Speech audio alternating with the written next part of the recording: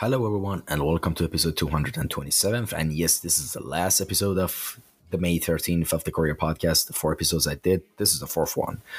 And our today's guest is Miss Anna Havaska Svab. She's a concept artist as shot grid coordinator at Play and Go from Budapest, Hungary. And yes, shot grid coordinator is a role that was new to me, and we will talk about it and discuss it on the podcast as well. So no worries about that.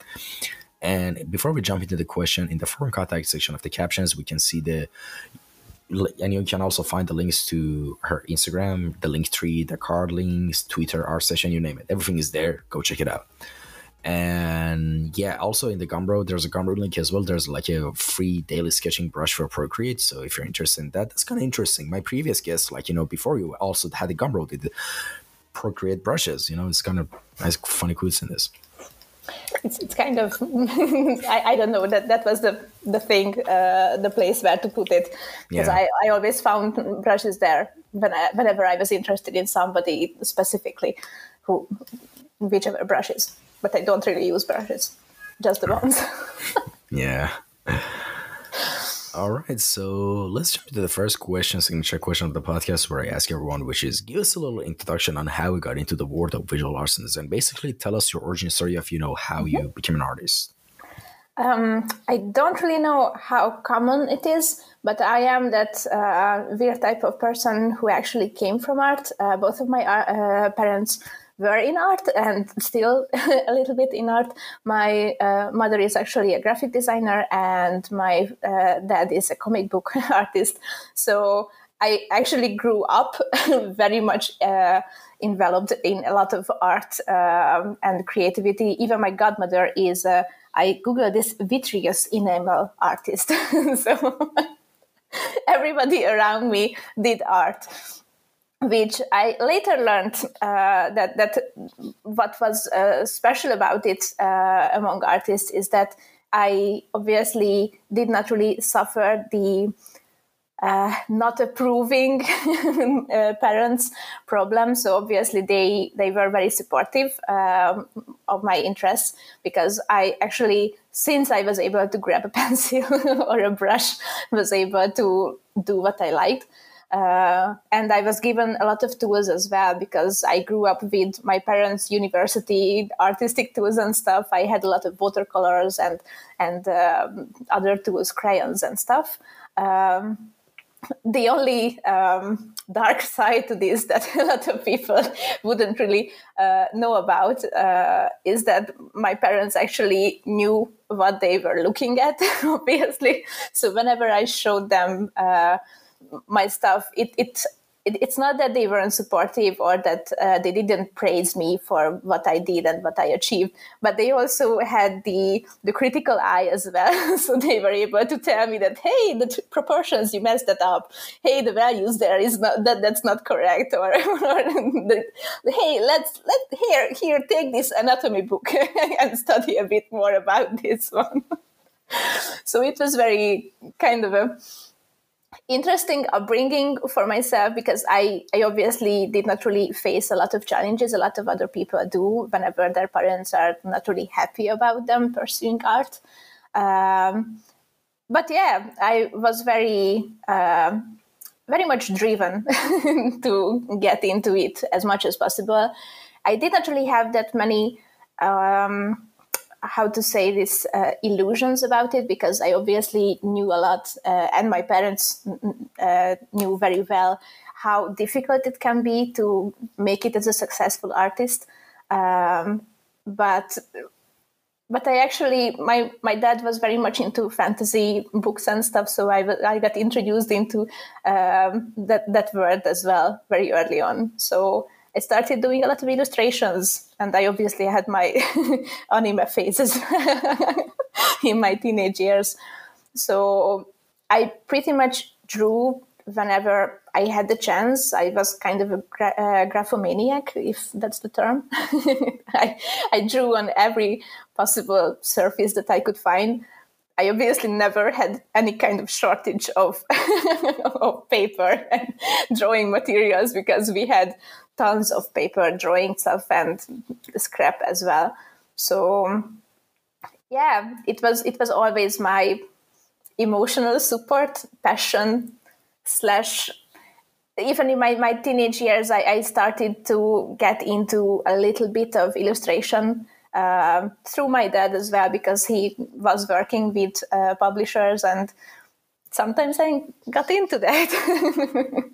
So that was very early on my kind of fixed vision that, hey, I am going to be a visual artist. And because I got into video games as well, I kind of had the dream that I am going to be one of those featured artists, at least in the credits, after a very big AAA game.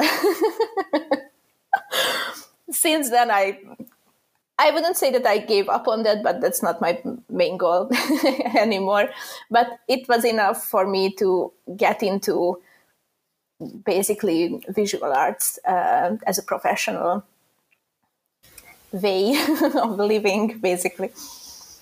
All right. And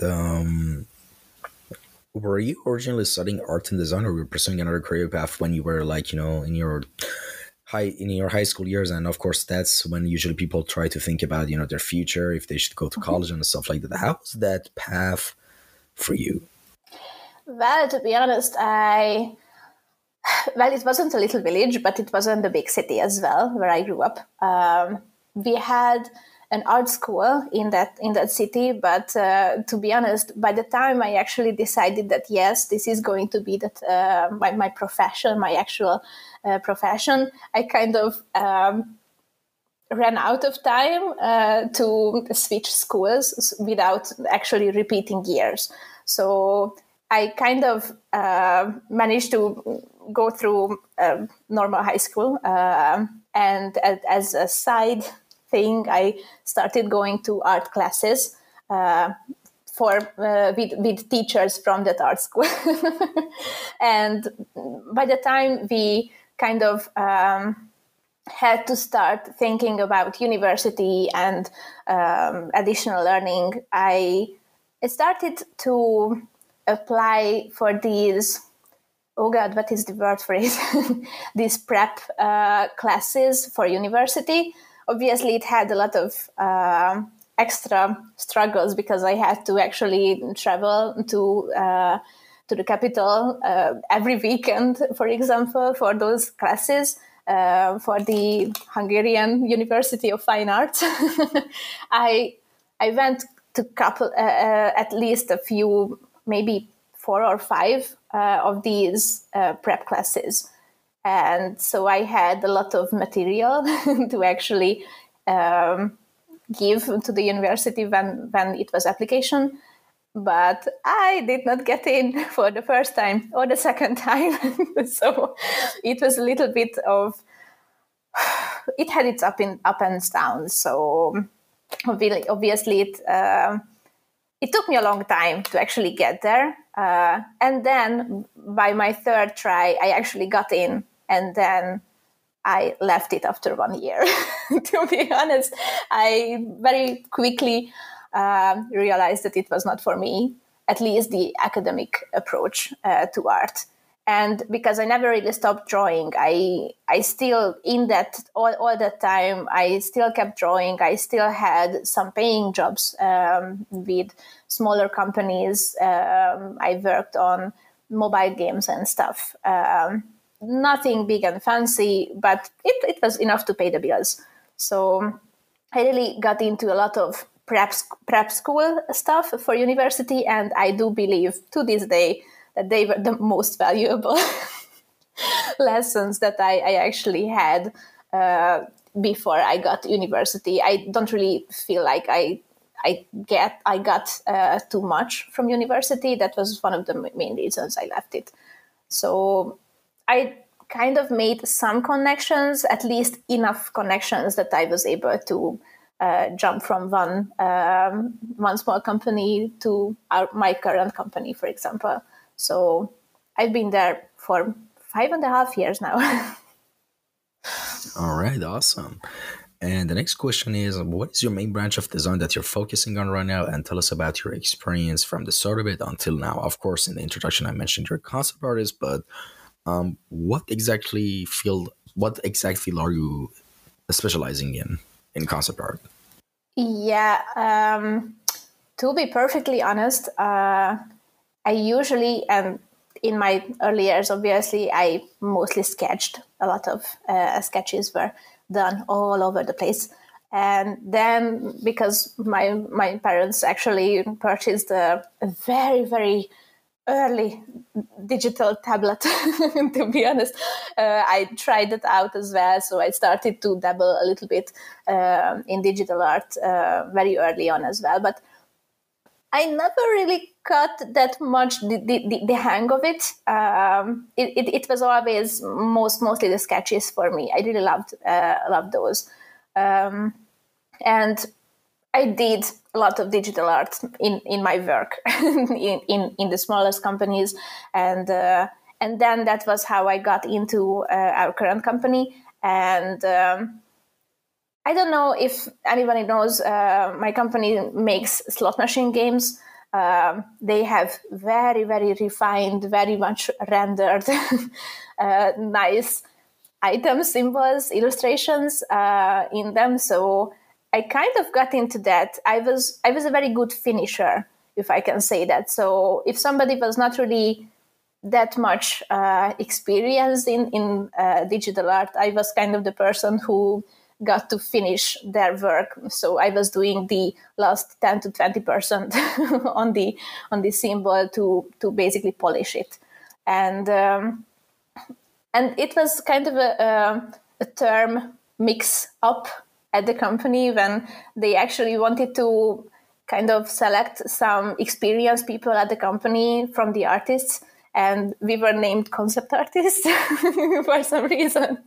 So I wouldn't say that I am very, very strong at concept art, at least not in a sense that I can usually say professional concept artists and their portfolios. I am always in awe of seeing anything that people do who are actual concept artists. I did some, but I never really got that much into it. At least I don't have too many work in that department, to be honest. And I got titled this shot grid coordinator last summer. So since then, because it's much more like in the lines of project management and pipeline management, basically, I don't really paint at my work anymore. So I am not involved in any game projects. But I never really gave up on drawing. I cannot really do that. I am a graphoman person in my core, at least. So I cannot really tell you which year it was, but whenever the iPad came out with the pencil, to be honest, I got the biggest one from the previous generation, and I started drawing a lot.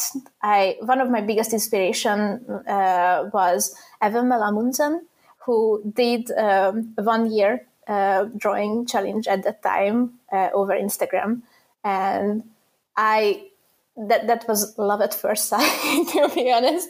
So I kind of decided that, hey, yeah, I am going to try that one. So I think the first one that I did was in 2017, and I did the challenge. I did a whole year of sketching, basically sketching every single day and posting every single day. And then I redid that, I think 2 years later, and I am doing one right now as well. So I am sitting down every single day, sketching something and posting it on nowadays it's just Instagram, but on previous challenges I posted them on ArtStation and Twitter and Facebook as well. But to be honest, I got a bit tired of all the social media work. So nowadays it's just Instagram. But yeah, if I would have to pick one segment of art that I really love, is probably it is sketching. I am very much in love with what I do right now. And I am interested in a lot of other stuff as well, but I never really have that type of affinity, or I don't know, that determination to stick to all of them. So my one whole true love, to be honest, is sketching right now.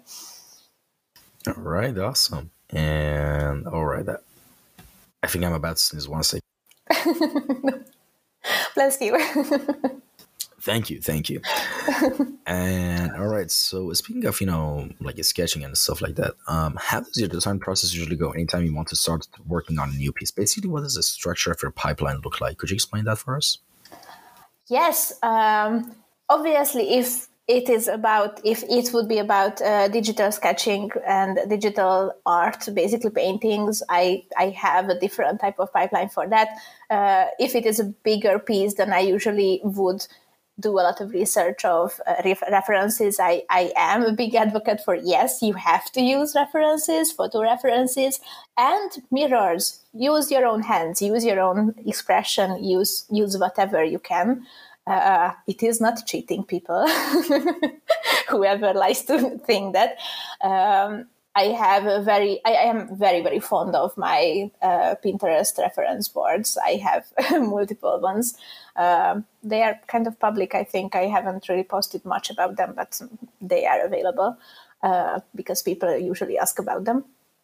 And one of the main things with sketches, for me at least, is that the whole challenge is not really about anything very special in terms of goals. So I don't really try to achieve something by sketching other than keeping my passion in place.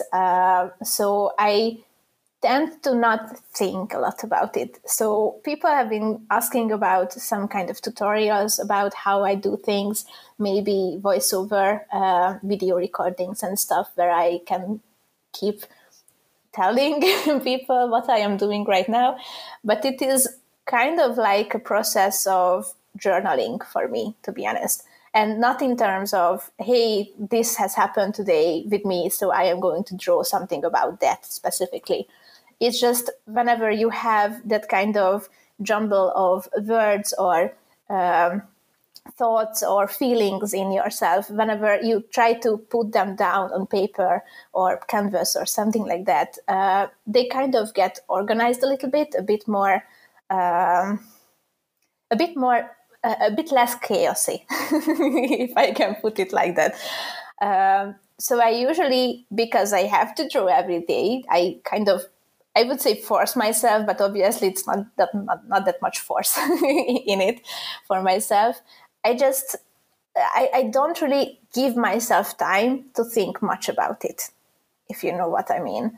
I usually, if I feel particularly out of ideas, then I would just simply go to my Pinterest and just pick out something that catches my eyes, and I do some kind of study of it. Maybe I mix up some parts of it, change the hair, change some parts of the pose.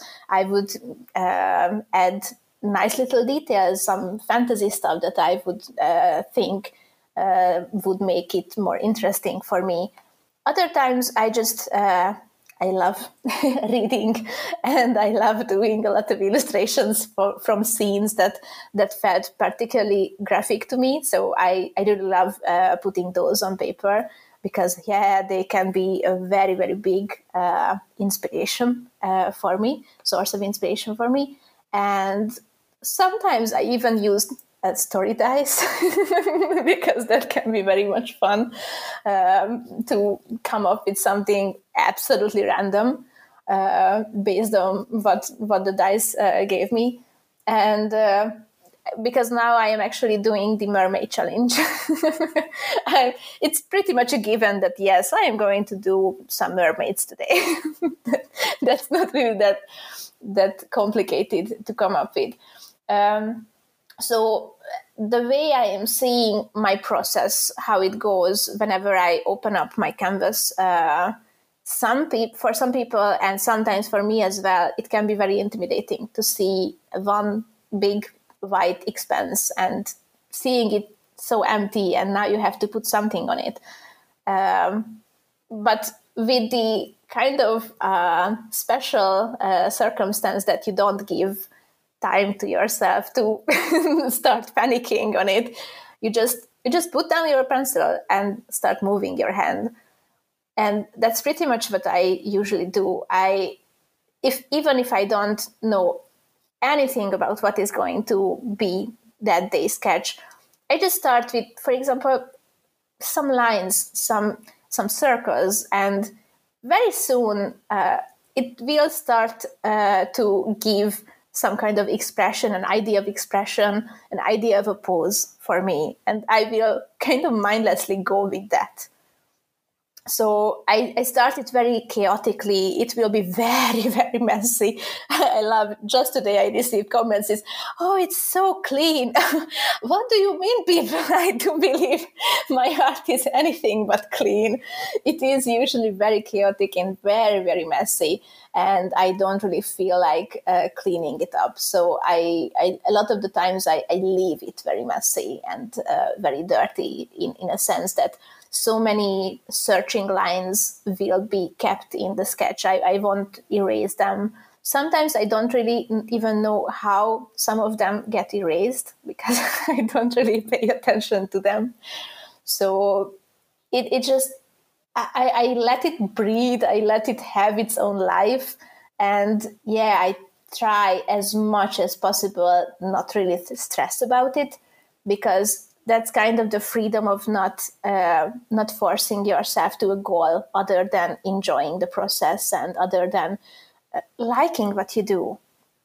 Because I grew up with artists, and I I live my life between artists, amongst artists. So yes, I am very much aware that so many people hate their work.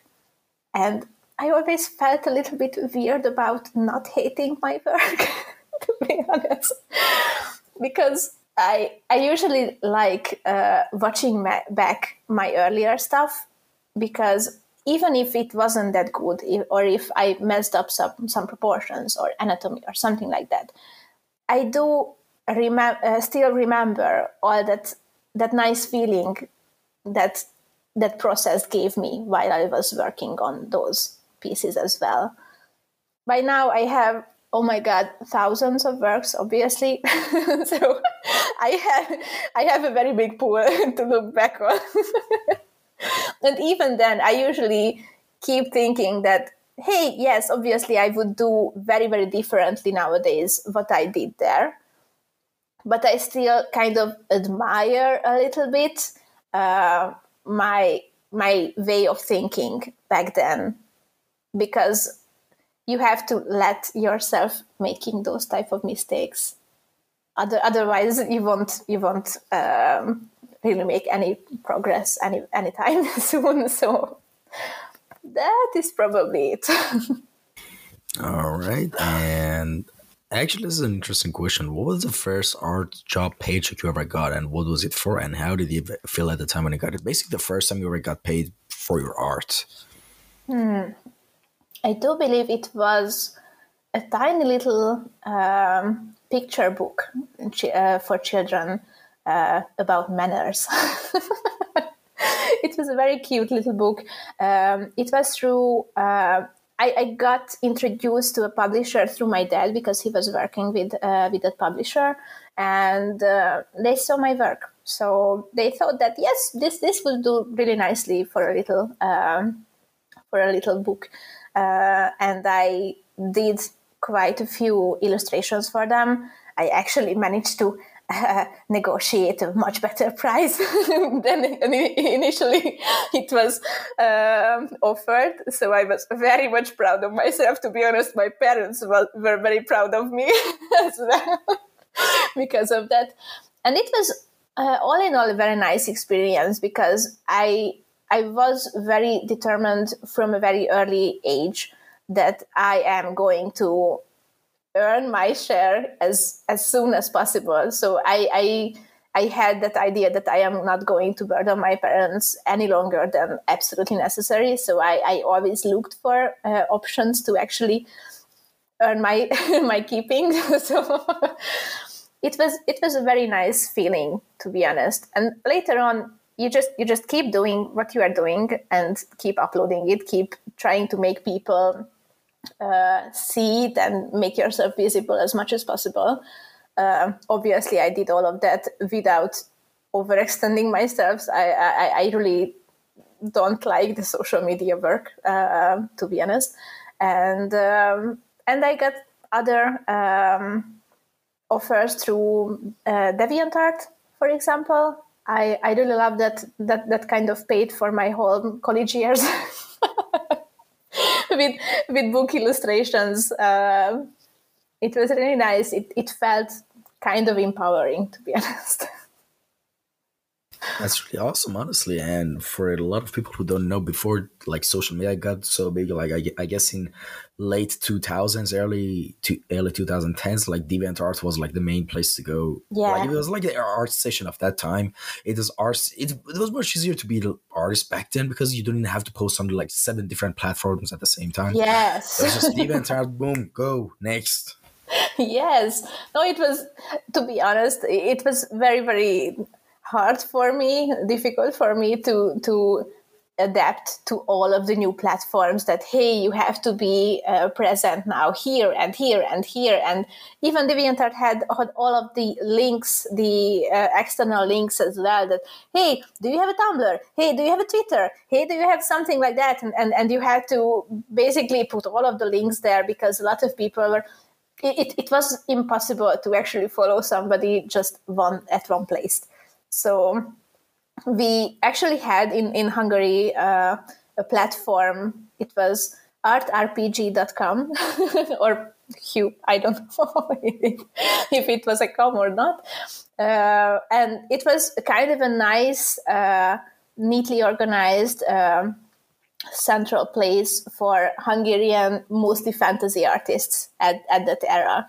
And I actually got a lot of my current connections from that place before it. I do believe it is still up, but very, very few people are using it.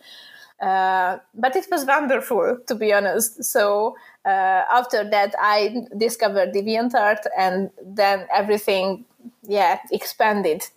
To be honest, I wasn't really able to keep up with all the stuff. And obviously, as a very teenager / young adult getting into their young ages, years, weird words there, kind of learning how internet worked, how web pages and which platforms were designed for what. For example, to this day, I believe I have my Tumblr, and I don't really tend to that, but I still get a lot of notifications that, hey, somebody like this, and it's still going. But I was not really sure about how it should function, because for me, it wasn't really that prominent platform, to be honest. I sometimes uploaded pictures, drawings, and other times I used it for blogging my thoughts. And no, I kind of very much left it in the past because I felt that no, that's not going to happen very often. So over the years, I kind of gravitated toward platforms that I can just upload pictures and leave it at that. So yeah, I remember, like, DeviantArt was actually one of the first art social medias I made back in 2000. Damn, I was 18, I think, when I first made my DeviantArt, and I'm 20. I become 26 in 2 months. So it wasn't that much long ago. It was 8 years ago, but still, even 8 years ago, DeviantArt was active. Like I remember, like I followed some senior concept artist guy that worked on Halo, and it wasn't like a trend. Like, I think, correct me if I'm wrong, but that DeviantArt was like the trend and meta that whenever you followed someone, they would send you a message that, oh, thanks for following me and liking, or it had that feature for a while. I like think, observing or watching. That was something like that. Yes, because and that got a little bit chaotic for me as well, to be honest, because you then groups got introduced as a feature, and then I don't really know if the daily deviations were a thing from the start or that came later on or not. But yeah, it was very much for the space to actually network with people as well. And yeah, boy, I miss Yeah, it. there were llama points, if I'm not wrong, right? Yes, Llamas. yes. That was a later addition. I do remember when they got introduced. So Yeah. I never really understood what that was about. I didn't do either, but my monkey brain had the urge to collect more for some reason. Yeah, because I came from the era where we had the virtual pets as well.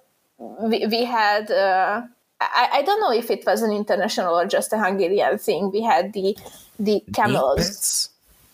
the digital pets on a website, I and think it was something called Neo. I never tried it or played it, but I think there was something called Neopets, if I'm not mistaken, that was super popular with the maybe, yeah. previous decade. Let me check actually.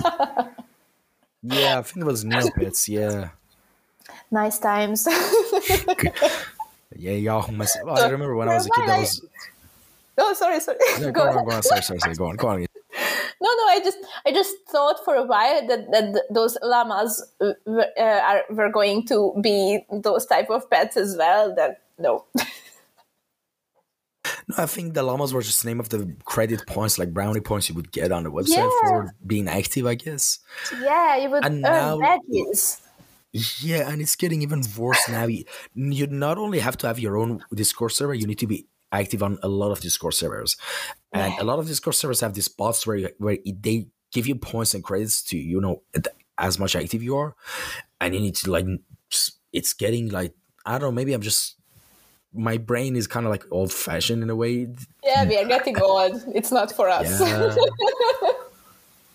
To be honest, no. I do feel like now that I am in my 30s, that I am getting old. I am becoming another generation from. Basically, I get separated from a lot of stuff that I really loved and were very trendy in my earlier years. And I still feel like that, hey, yes, I do identify with these type of platforms, and I do have my memories of them. But now they changed so much over time that yeah, I kind of I missed the train, or I don't know. So that ship has sailed without us. That went on without us. They left us at the station. Yes, now you are old. You are not allowed to come with us anymore. Yeah. It kind of feels like that. 3 years ago, there was lockdown. That's how fast it all passed by. Yes, we are actually very much in home office for years now. That triggered our moving and stuff. So it changed our lives so much, to be honest. And it's so weird to move into that very, very digital virtual space even more than we were living our lives a couple of years ago. So yeah, nowadays everybody has to kind of keep some kind of persona on internet and social media. It is so weird to have kind of courses and workshops and techniques on how to engage with your followers. And what the hell? I'm a person. I'm a very, very simple person at And as I mentioned to you beforehand, I do really think of myself as a very, very small fish compared to other artists and whoever is in this era, in this scene. So I really do feel a bit weird when people start asking me tutorials and stuff, and kind of I have this weird feeling that people have obviously put me on some kind of pedestal because of what they can see from my Instagram. But I really do feel very much humbled because all of the attention it kind of surprises me every single day how much people are paying attention to what I'm doing, and that obviously will, even if you don't really plan on maintaining this kind of persona, you will feel some kind of obligation to keep it up in some forms. So there are some, I don't know, expectations now that you have to uphold in some way, even if that's not that big. So yeah, it's weird. It is very weird to live our lives this much in the virtual space now. Because I know what you mean, but it's sorry, weird. No. It's just weird. I'm rambling. Yeah. No, you're not. And yeah, I was just gonna say, I get what you mean. But honestly, think of it this way: maybe there's a lot of people who like the style of work you're doing. So I don't think that should make you feel weird when people ask you to make courses or tutorials for the style of things you're doing, because maybe you're their cup of tea, you know. And I'm sorry, I couldn't. No, I wasn't it's okay. fast enough to mute the microphone. I'm sorry to all the headphone users. I hope you're all right. It wasn't that loud. I do believe. Did this one in time. All right. Yeah. And You know the struggle. yeah, they're really sneaky. Like sometimes they suddenly come up, you know, and then Yes. you're like, oh god, here it comes. And Yes, it's especially during a gaming session, because I game a lot with my husband and friends, and whenever you have both of your hands, one on the keyboard, one on the mouse, and you don't have enough time to reach the mute button in time. And everybody in this session is just I know the struggle very well. yeah, and I mean, mentioning Overwatch, what other games do you play aside from Overwatch? Well, I very much love RPG games. I love storytelling games. I actually read an interesting article about generations and their preference to different types of games. And it is weird that the older generation is actually very much prefers storytelling games. And yeah, younger generations are not really paying that much attention to them. But my all-time favorite game is actually Mass Effect. I have fan art over there that I did because I love that very much. I have a pendant from the game as well. So, but it is a kind of funny thing because I'm not really good at sci-fi art and stuff. But my all-time favorite game is a sci-fi game. I loved Witcher, for example, and I am currently playing through Dragon Age Inquisition on the PS4. Sorry. But yeah, for everyday gaming that we do with my husband and friends, that's mostly Overwatch. To be honest, not that much. Some small cute indie games that are co-op games. We love some kind of puzzles and stuff. But whenever I'm playing alone, I would go for the best story or the best graphic, because yeah, that's my muse. I just love all the story in Mass Effect. I do believe the writers were masterminds, and all the characters were done so perfectly. That's my comfort game, to be honest. Well, that's kind of interesting because I want to give two recommendations for games because I'm sure you'll love them. The first one is a game I recently finished, and it's literally, I know it is kind of overselling, but it's literally one of the best single player games I've ever played. Nice. Hands down. The art was 10 out of 10. The writing was 10 out of 10. It's like watching a really well-written, fun action movie, but it's in video game format. You have me on the edge of my seat, yeah? Yes. What is the name? It's a Guardians of Galaxy game from 2021. Oh, okay. It was one of the best 18 hours of it. The story mode gets finished in 18 to 19 hours, so that's a lot of content. and the gameplay is fun, the story is fun, and it's one of those games where even the smallest decisions and dialogues have an effect later on in the outcome in the story and how the Those things are work. nice, yeah. And like actually a couple of times during the game, it has, I don't know if you watched Guardians of the Galaxy movie, but it's based on that. It's like one of my favorite. Fun, but yeah. It's like one of my favorite, basically my favorite comic based, stories and settings in Guardians of Galaxy, in the characters and the team and everything. And there was like a couple of instances in the game that I actually laughed out loud because of how funny it was. Like some places of it, like, and I'm like, oh, of course, I'm not gonna mention what they were because spoilers. And the second game I want to mention, which is a really cute indie game I actually discovered today. It's reminiscent of those old JRPGs that is very narrative rich driven game. It's really cute. It's called Fear and Hunger, and it's now I'm joking, it's not really cute, it's actually really terrifying. Based on the name, I wouldn't have guessed cute. But actually, like, no joke, it's actually a really interesting and amazing game. It was developed by one person, and it's like one of those things that hooks you. It's miserable, but you want to you keep playing it.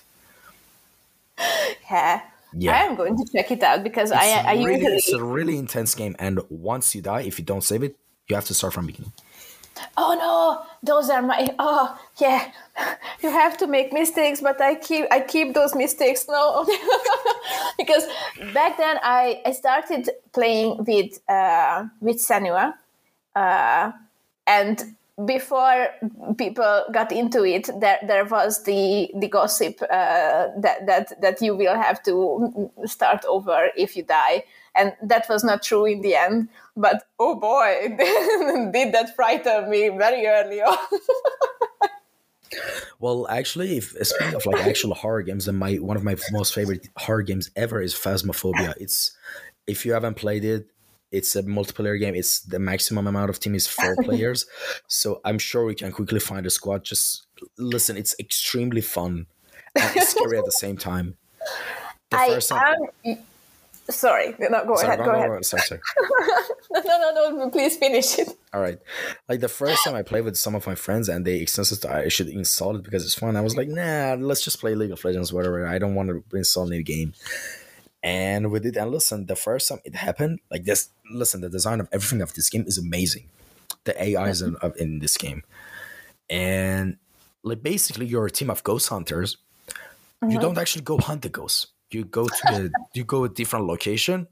You have a lot of devices in the truck outside, and and with those devices, you need to find the ghost room.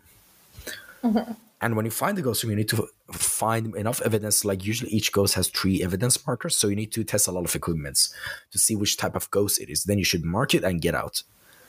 And that's it. And during those times when you're in the house, your sanity level drops. And as your collective sanity drops, the hunts and the ghosts become more dangerous, and they start the hunts. And when the hunts happen, everything goes dark and the door to the outside gets shut. So you have to hide somewhere, and you better hide somewhere good because you're dead if you don't. Oh, no. And if you die, you become a ghost and you can spectate your friends as well. It's kind of fun.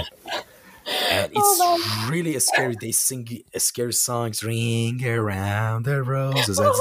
And there's different type of, there's one that crawls like spider. There's one like a little girl. There's one like there's this huge tall guy with an axe.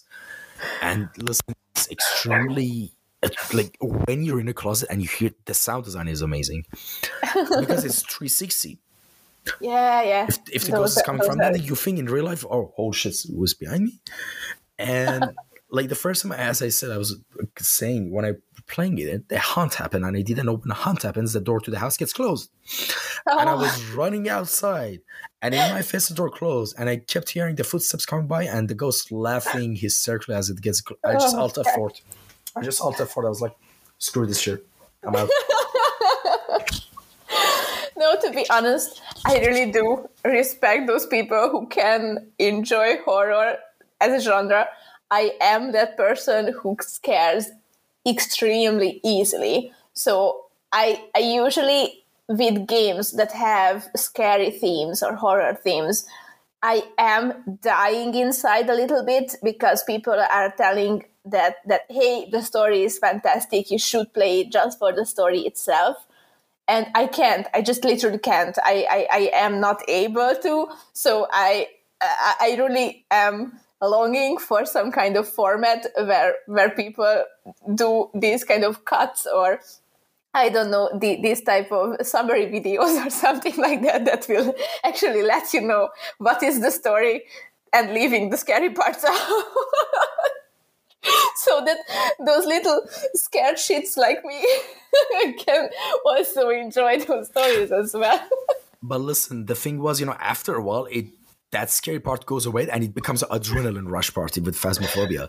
Like after a while, you learn the game and I just start trolling your teammates and the ghosts even. Like, you find a trick to just run around the cabinet and the ghost keeps following you and it go this way and the ghost comes this way, like comic movies. But still, it's really scary and just adrenaline, because anytime if you make a single mistake, you're dead. Oh no, I cannot take them, to be honest. I tried watching some movies, even thrillers and stuff, and they gave me such an intense adrenaline rush that I feel like my heart cannot take it. So but I just should, have yeah, I think you should watch a couple of videos on YouTube of people playing Phasmophobia. I think it's really fun because if you play multiplayer, because the thing is, in the game you need to communicate with your teammates. Yeah. And another thing is, ghosts, when a ghost hunts, you need to turn off your flashlight. Because on all your electronic devices that you have in your hand, because the ghost can find you with that. And the other thing ghosts can find you is with talking. So so everyone should be quiet and just turn off everything, shut down everything, kill switch. Oh my, I should get paid from like the developers of Phasmophobia. Where are you guys? Like I'm doing this podcast, like I'm promoting your game like this, and I get nothing. To a very scared girl. I will let you know if I manage to watch a couple of videos. Sure. No, we have some gamer YouTubers that we watch during a meal or something like that, and especially the ones that have this kind of very joking quality to them. Those I can watch, but even that, I have to hear them laugh during those scenes. Otherwise, I cannot take it. Yeah, I know what you mean. But honestly, like, no joke, Guardians of Galaxy game is an amazing game. Like, I will check it out. And the thing that's really made me giggle like a little girl when I found out in the game, it has an extremely well photo mode. So as an aspiring artist or environment artist, I took a lot of screenshots from the game. That's great. And just like 10 out of 10 game for me. Honestly. And especially as someone who loves... Yes, sorry, go on. No, I had that kind of thing with The Witcher 3. Because in that, there are so many beautiful scenes that I had to stop the game and just enjoy the view. So, yeah. And yeah, like, just, I don't know what else to say without spoiling, but it's just an amazing game. Go check it out. I'm sure you'll love it because it's, even if you haven't watched anything from Guardians of the Galaxy, the story still stands. You don't need to watch the movies or anything. It's just the plot is amazing, in my opinion. I really loved it. You got me hooked. I am going to check it out. Thanks for the recommendation. And speaking of Guardians of the Galaxy, the third movie recently came out, and actually it's really rare that happens. Only once or twice it happened before, but in this movie it made me cry like a couple of times. It was a really intense movie. I loved it. I loved it, but yeah, it actually gave me PTSD flashbacks or something. No, I can cry very easily. I cry on a lot of movies, on a lot of book stories, on video games on a regular basis, to be honest. I do have that kind of tendency that I love imagining myself into the place of people who are, I just love angst in some form. So that's one of my main muses, my main sources of inspiration when I go to sketch. I don't really know why that speaks to me. I obviously, in my teenage years, all my angst went into my art, obviously. And to this day, it is still a very cathartic experience to draw something very intense emotionally. And even if my day hasn't been that bad, to be honest, it is sometimes very, very cute when people are commenting on a very emotional sketch that, oh, I hope you are okay. And yes, I am fine. Thank you very much. It's completely fine. Don't worry. It just sometimes feels very, very nice, like a good workout or something, to put all of that on paper in some forms. So I think because your those personal stories are type, nice. I think you're really extremely sensitive empath, if I'm not mistaken. Maybe I never really looked into Because it. that's literally the definition of empathy, being able to put yourself in other person's shoes to feel what they're feeling. That's called empathy, as Yeah, yeah. basic definition as it is. That's why I cannot really take a horror and thriller movies, because I get stressed out by what the main character experiences. So I remember it was what those movies are called when it's about some kind of catastrophe, some kind of natural disaster or something like that. And I don't remember the title of the movie. We watched with a couple of friends while I was a teenager in high school, and it was a chasing scene. So the characters were running from some wolves, maybe, I don't know. We on a very treacherous terrain. You would never know if the next turn you will still have a path forward before they catch you. And I just couldn't take it. I just had to get up and go to the kitchen, get a drink, I don't know, get some air, because my heart was racing so bad because I was, oh my God, I have to get out. I wasn't really able to get to the end of the movie at all. And since then, I'm not really even trying to watch disaster movies. That's the kind of thing. I just cannot really take them. I am very interested in the story. I'm so curious to find out what will happen without all the drama and stress and adrenaline. All right. And before we move on to the next question, I want to ask you something. I actually remember that I wanted to ask you. Who are your mains in Overwatch, actually? Oh. I am that person who is going to flex for their team most of the time. So my husband hates playing tank and sometimes DPS, so he usually plays support. I am a filthy mercy main by origin. When Moira got introduced, I fell in love. She was my absolute favorite. For a long time, I played Zenyatta, and then when I started flexing a lot, I was put as a tank a lot of the time, so I got into Zarya. Oh yes, and since Overwatch 2, because they reworked Orisa, I really love her playstyle now as well. So I have quite a pool. If I actually get to be a DPS, then I am going Pharah, if I have a pocket mercy, obviously. And I will destroy everything. Yeah, actually, for me, like, there's a couple of chat heroes that really annoy me. One of them is actually Moira. Like, no offense, but because no, I know. Yeah, but good Moira players can get really annoying, you know. Yes, absolutely. And a lot of people are actually hating I don't know, it's called now TikTok Moira. I never saw videos about that. There's some kind of trend about that, and these players usually play Moira as a DPS player, and they just never heal their team and just go in and eliminate the backline, and oh god, it can be super annoying playing against a good Moira. Yeah. But I'm a support player. Yeah, Lucio, Moira, and Sigma. Yeah. These three are really annoying. Yes, absolutely. Overwatch is such an interesting and very, very unique game to this day, I do believe, because it's not that kind of classic shooter, because obviously a lot of people have been criticizing it for those type of characters that don't really involve that much aiming, for example. If we are getting into game design and stuff, I obviously back then, before Symmetra was reworked for the however's time, she had the auto aim on with 6 turrets, and yes, I was playing Symmetra a lot. To be honest, it was so much fun, and people started using these type of I don't know what to call them, these type of insults that no aim, no brain type of characters with Winston and stuff.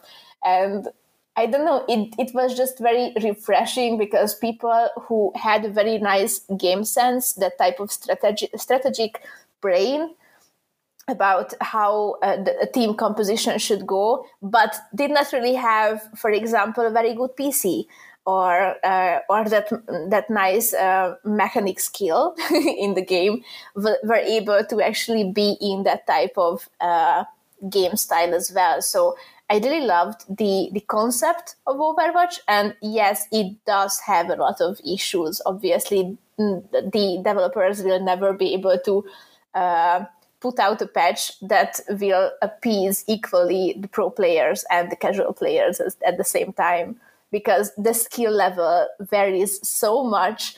So whenever one character is especially strong, that has more mechanic skill, to be honest, involved, then all of the pros will get much more stronger against casual ones who cannot really aim that much, and vice versa, obviously. So it can be a very, very tricky one, but I do love its unique place in this scene, to be honest. Yeah. By the way, I just had the question: who do I look like I main on Overwatch? Actually, I'm kind of curious.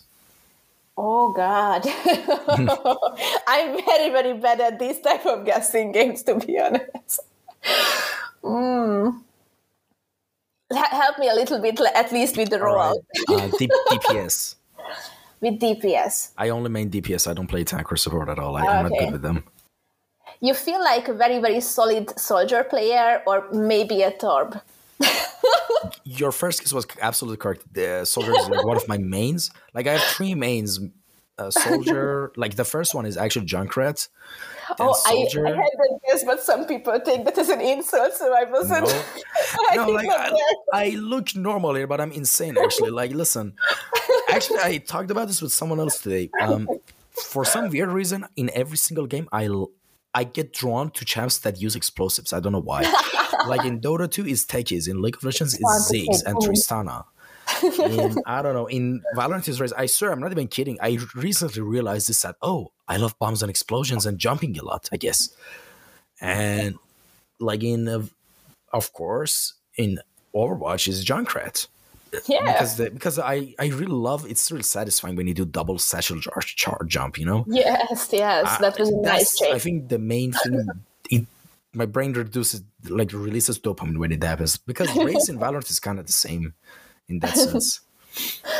That's really nice. I actually love Junkrat, at least since they changed that now he doesn't damage himself with his ammo when he's shooting a wall or something. Because obviously the main thing about his design is all of this bouncing, very chaotic, very unpredictable ways how he can actually kill you. And yeah, it is so much fun. But nowadays, so many tanks and other stuff can actually counter it. That, oh my God, whoever manages to make it work, that's a genius. But at the same time, actually, that's part of the reason why I love Farah.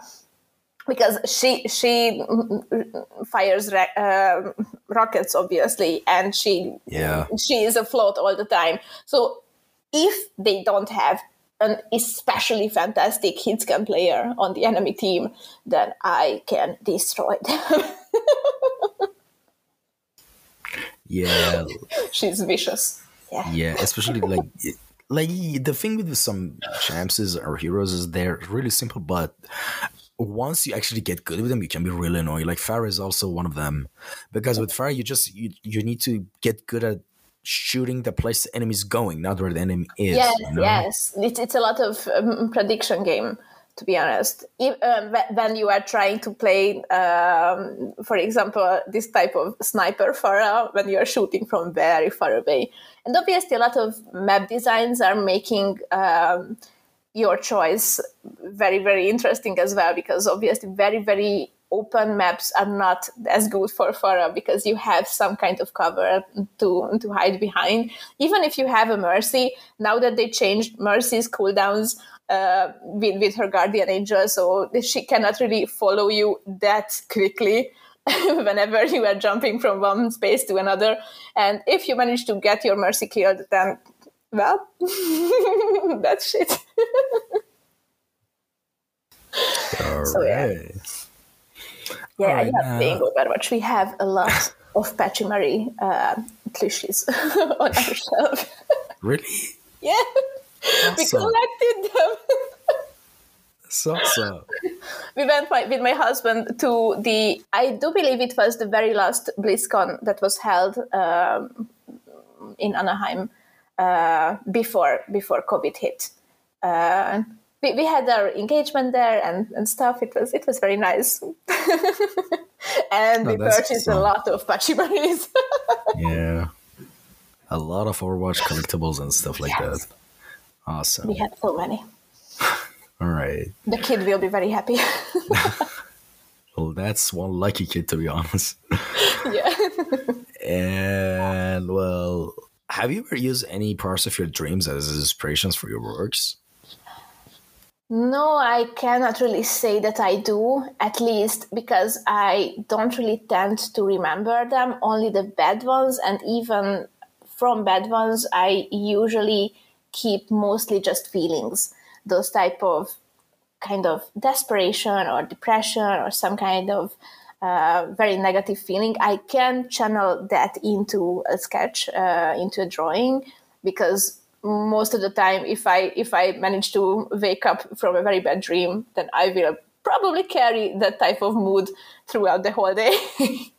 Hopefully I can change that, but a lot of the times it won't go away that easily. And I will probably incorporate that in some ways into a sketch, but not a direct translation, because I remember very, very few dreams, to be honest. All right. So, yeah. And who are some of your favorite artists and designers that have inspired you the most? As I mentioned, one of my absolute favorites were Evan Malamudzen. I really hope that I don't butcher his name. I actually managed to meet him on an IFCC a couple of years back. It was really nice. And otherwise, well, I have a couple of them, but I don't really have that type of fan mentality that I keep them very much in my mind. I do really adore Charlie Bowater. I really do hope that I didn't butcher her name as well. I love all of her work.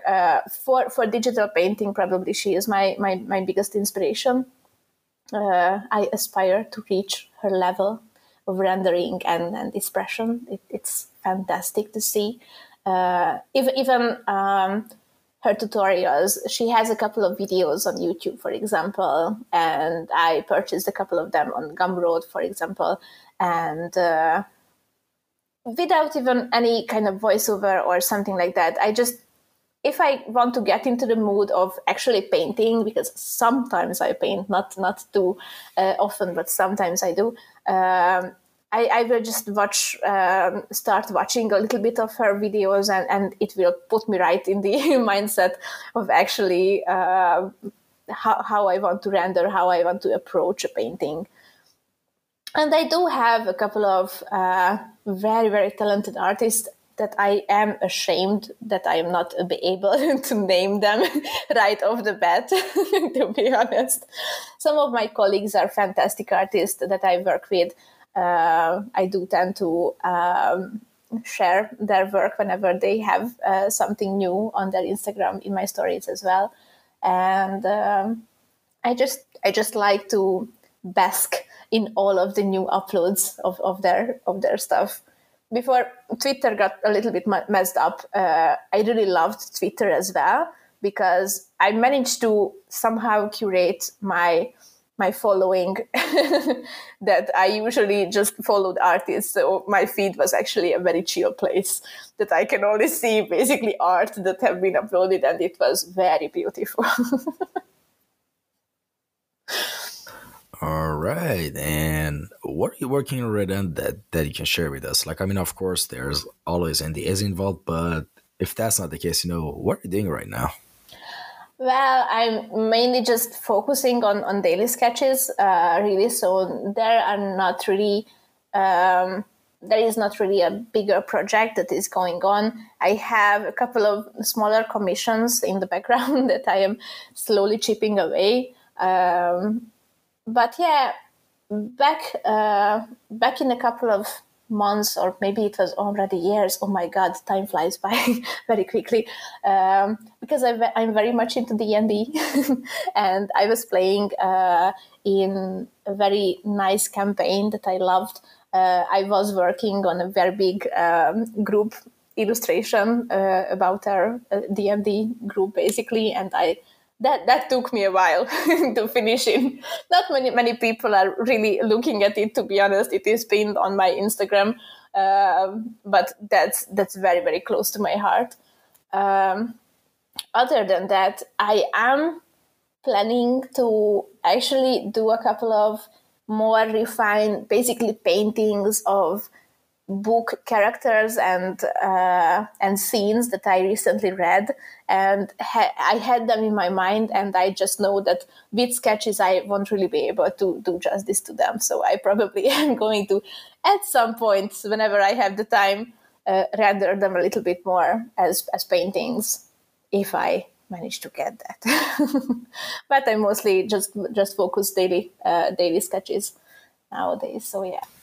Speaking of daily schedules, like there's something you mentioned and we discussed before we started podcast, which is this whole thing where you basically get a lot of like similar questions when in regards to how to start and all that stuff, and people usually like this rainbowy kind of answer, but the answer, as we mentioned, is usually just learn and understand the fundamentals and practice. But if you want to elaborate more on that, what do you have to say? Well, yeah, most of the questions that I get almost exclusively all the time, the same ones, are: how did you get so good at sketching or anatomy or some kind of variation of that? And what are your brushes? What brush did you use?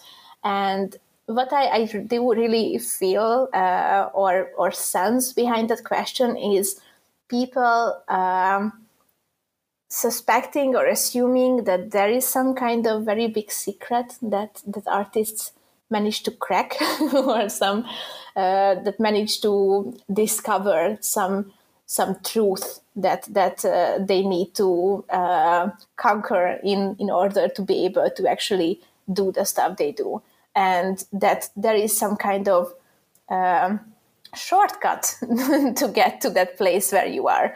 And it is usually very disappointing, probably, as I I do believe people may feel like that when we tell them that no, there is no secret.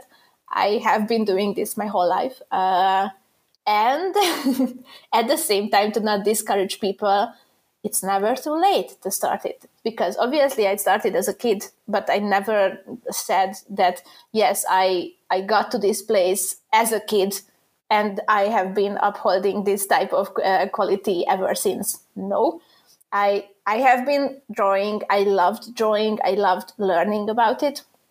Not in an intense way, I might add. I just did. I just draw all the time, to be honest.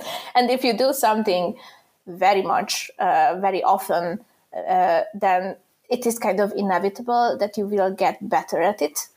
Even with muscle memory, you will just get that type of routine, that type of exercise in your hands, that your lines are more self-assured, they are more, how to put it, you don't have to fear not being able to draw a straight line or do the type of curve that you wished for. I struggled a lot with that as well. I just did probably a lot more than some people did, who think that I probably just born with this type of ability. So no, there is no secret, but I do have that type of idea that probably some people are more obsessed with the goal, with the end goal, and with all the fluff that comes with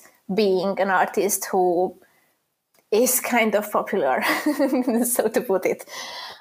Because obviously it has that nice feeling of, hey, this artist is known, that puts them in some kind of celebrity position or something like that. As I mentioned earlier, I don't really am fond of that that aspect of being an artist, and they want to be able to do stuff right away without getting to that point. And that's actually my approach to drawing, is that I don't really have a point what I'm trying to reach.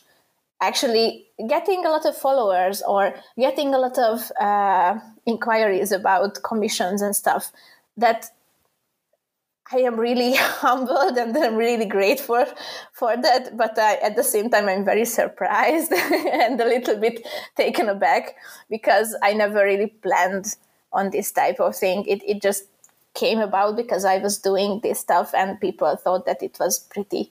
So it's not something I believe that you can actually plan. It's not about a brush. Brushes are nice, to be honest.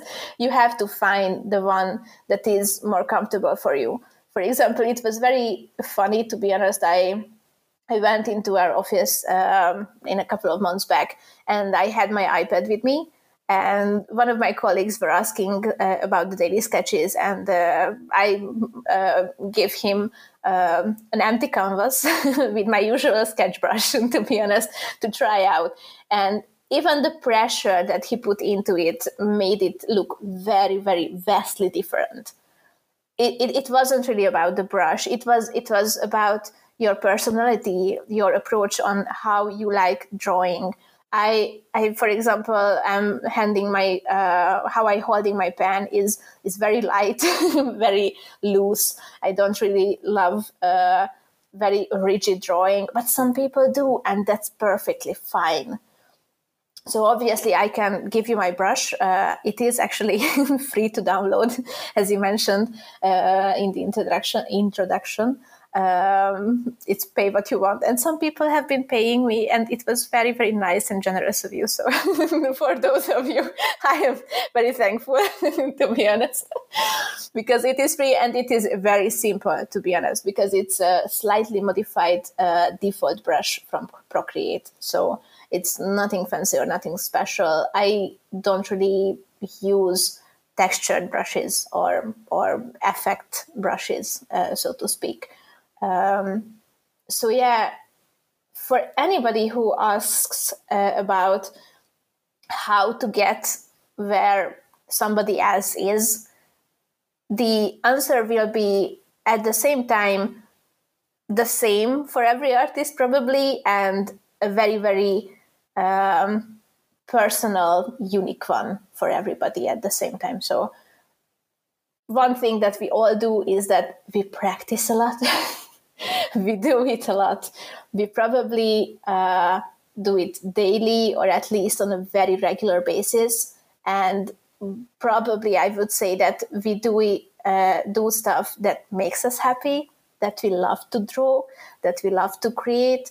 Sometimes a lot of artists are actually challenging themselves as much as possible so that they can get better at other aspects of art. So maybe I am not really good at environment art at all, but sometimes I get to do a study or something like that for an interior, for example, and I enjoy the hell out of it.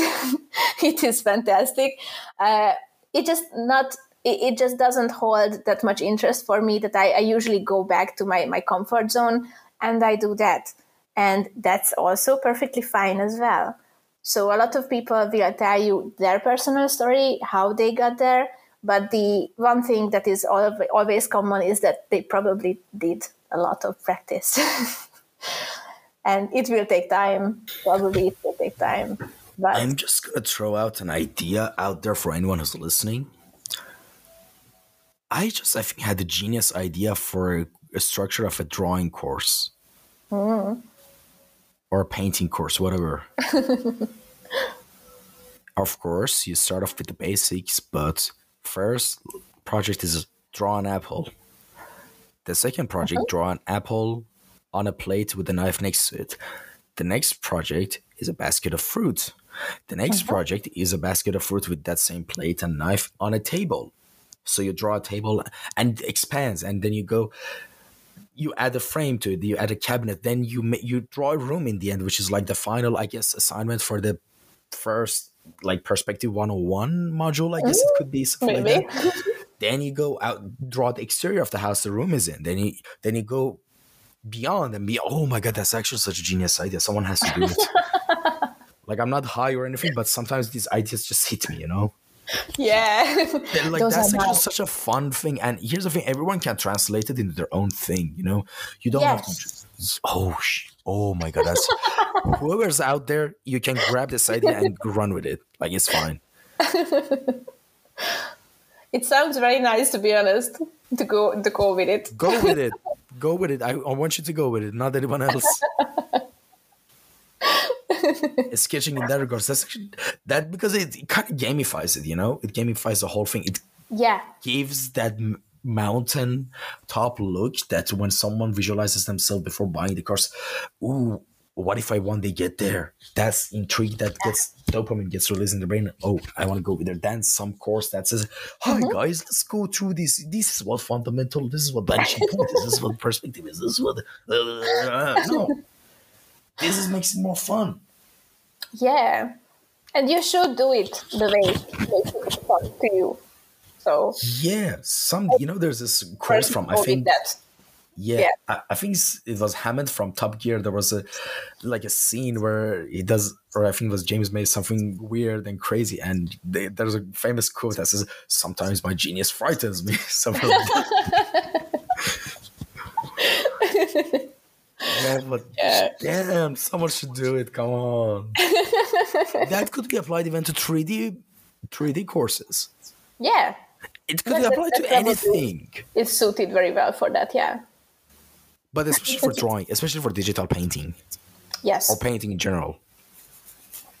And you can go with the same picture and just expanding the canvas. Yeah, exactly. Like, you first draw like an apple, then an apple and a plate and a knife, and apple and plate and a knife, the basket of fruit, and you draw them on a table, then you draw them with a wall behind, with a frame or a window behind it, then you do it with the corner of the room, which is kind of course goes into the 2-point perspective, then you expand with the door frame, then you do the shot on a room where there's a door, there's a table, there's another work table, there's a bed, then you go out in the hallway, you draw the living room, go outside, draw the exterior, draw the gardens, draw the whole alleyway, draw the houses in the neighborhood, draw a cityscape, I don't know, like draw the mountains nearby the house, draw the animals, and like, you can go crazy with this. Yeah. It has such potential. Yeah, and there could be a hashtag for it where people share their journey like this and be, oh, I wonder what this guy did, you know? Oh, I wonder what this guy did. It kind of like, it kind of draws inspiration from the Blender donut tutorial where everyone has their own flavor of donuts in the end. Yeah. Those are so super nice and interesting to see, to be honest. I really love those type of challenges. But the fun thing is, I don't think many people will listen to this podcast at 1 hour and 19 minutes. So this will be our little known secret, Okay. So, yeah. And if you're one of those people who are listening to our conversation and you're like listening to it on YouTube or something, drop a red apple emoji down below, because I want to see if you know the secret too. And let's hope some apples. Yeah. All right. So aside from like art, we talked about a lot of art related stuff, but now I want to ask you this.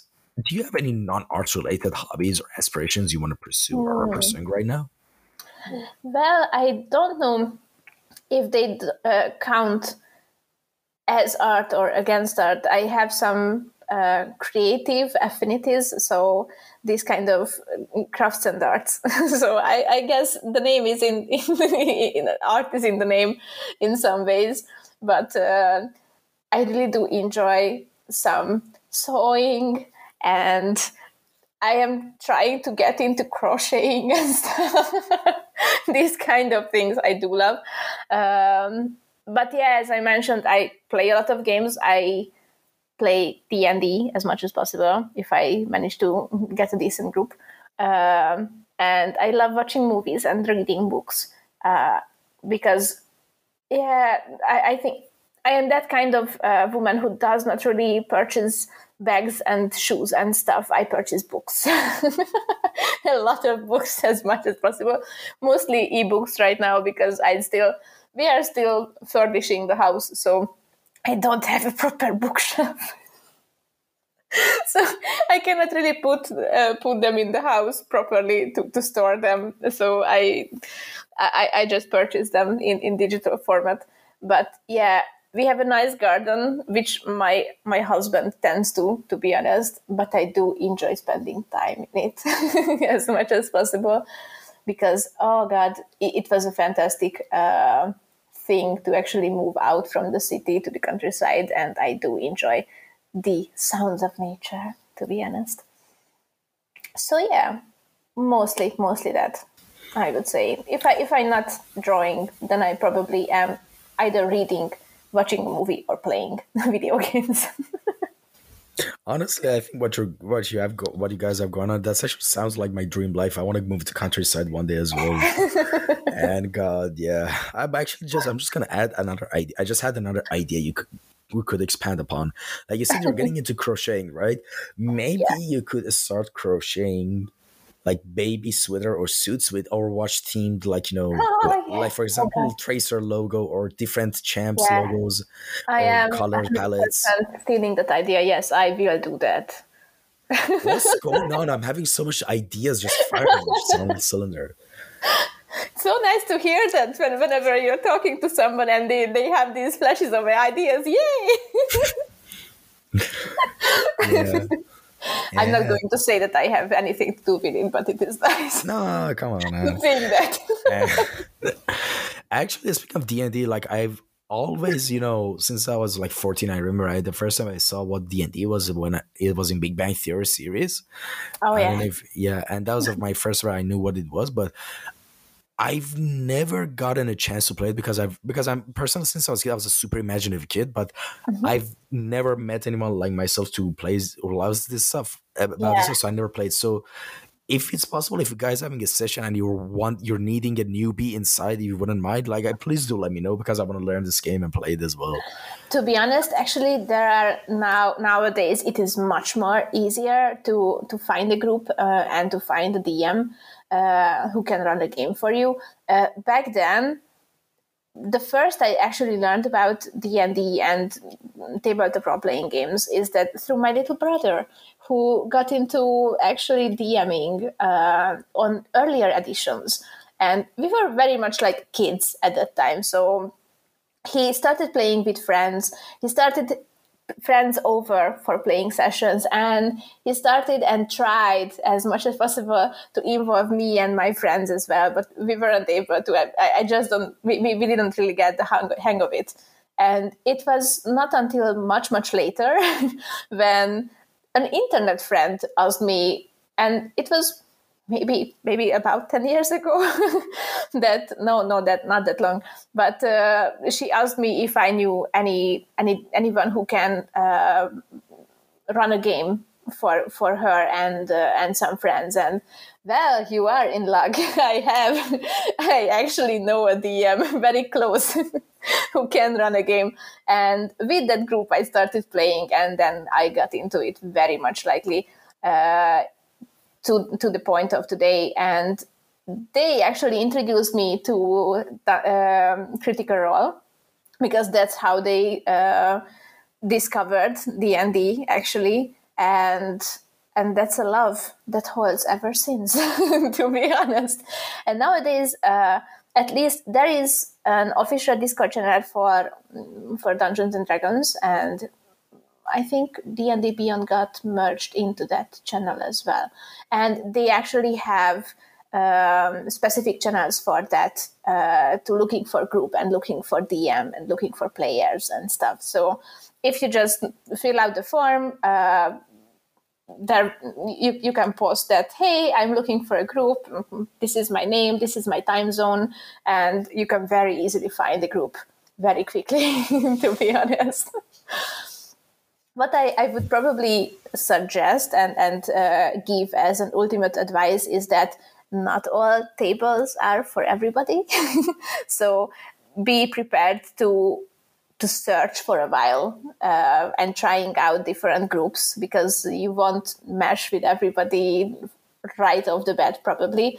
At least that's the issue for me, that I have very specific ideas about what I am looking for in a group and in a game. But there are so many fantastic advice and guide videos on this type of issue, how to run a session 0, how to make sure that everybody feels safe around the table and everybody has the most fun that they can. So I really do recommend it, because not only I have had fun, a lot of fun around D&D campaigns, it usually can have a lot of drama. It can have a lot of fantastic storytelling. It's how one of my favorite DMs called it, that this is the most fun that a human can do with their brain, to be honest, because it is a collaborative storytelling. Basically, it is all in your heads. And a lot of my sketches were actually illustrations from our sessions, to be honest. I really love that. I plan to create, for example, some kind of collection about illustrations that have been inspired from our D&D games, even if nobody would understand them, because obviously we wouldn't have the context. But they were very, very dear to me, because it usually has that type of special aspect to stories that video games can't do, because obviously you will create your very own character. You will be one of the characters in a very cinematic story with a lot of other people, and you have the most freedom in these games that video games cannot provide. And I'm getting very much into promoting D&D for everybody, and I usually do this. That hey, I do believe that I think everybody should at least try D&D during their life, at least once, if not all the time. If it's not going to be a passion, then be it. But let's try it at least, because it can give you so much. All right, awesome. And well, last but not least, we've reached the final question and section of the podcast, which is called Time Capsule. So let me explain. Imagine the scenario that you're in a space shuttle, you're in your escape pod of the shuttle, and you're about to get ejected into the depths of space to never ever be seen or heard about. And there's a timer on your capsule that it says 2 or 3 minutes, something like that, like a really short amount of time. And this is actually awesome, because you're also into D&D, so this actually works for you, me explaining the whole scenario to you. And in that moment, you kind of accept your fate, and you take the voice recorder device from your cabin, and you record your last possible words that could be expressed from you. And in that situation, what would you love to express from yourself, another human being, to any other human being who might listen to the other side at any point of time in future? To be honest, I actually checked a couple of previous podcasts for this and tried to think ahead a little bit on what can be a proper answer to this type of question. And it's kind of one of my guides to life itself, if I can call it like that, is that it really does not take that much effort for anybody to be kind. to be kind to others, to be kind to yourself, to be kind to basically to your environment. And you should always try as much as possible to behave and to give out things that you really wish to receive yourself, and how you wish to be treated by others. Because I do believe that it matters how you will be remembered, and you don't want to be remembered as somebody who never really cared or never really put any effort into something that mattered to them. So try to be the person that will be remembered as somebody who was kind and who was trying to be good. Basically, that's it. All right, awesome. Thank you so much for coming by. It was a real pleasure. And where can people contact you if they had any questions? Is Instagram okay? Yes, Instagram is okay. I think I actually put out my email for a contact me button. And I do prefer if people are contacting me in email, because I can keep that in focus much longer than in Instagram DMs.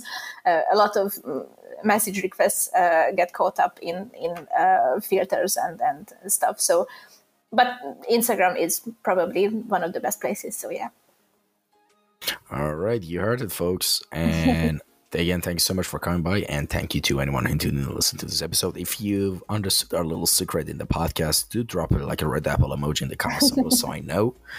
And with that being said, as always, by the way, if there's any comments or suggestions or critiques, leave them down in the comment section down below. And as always, take care and see you soon till next episode. Bye bye. Thank you.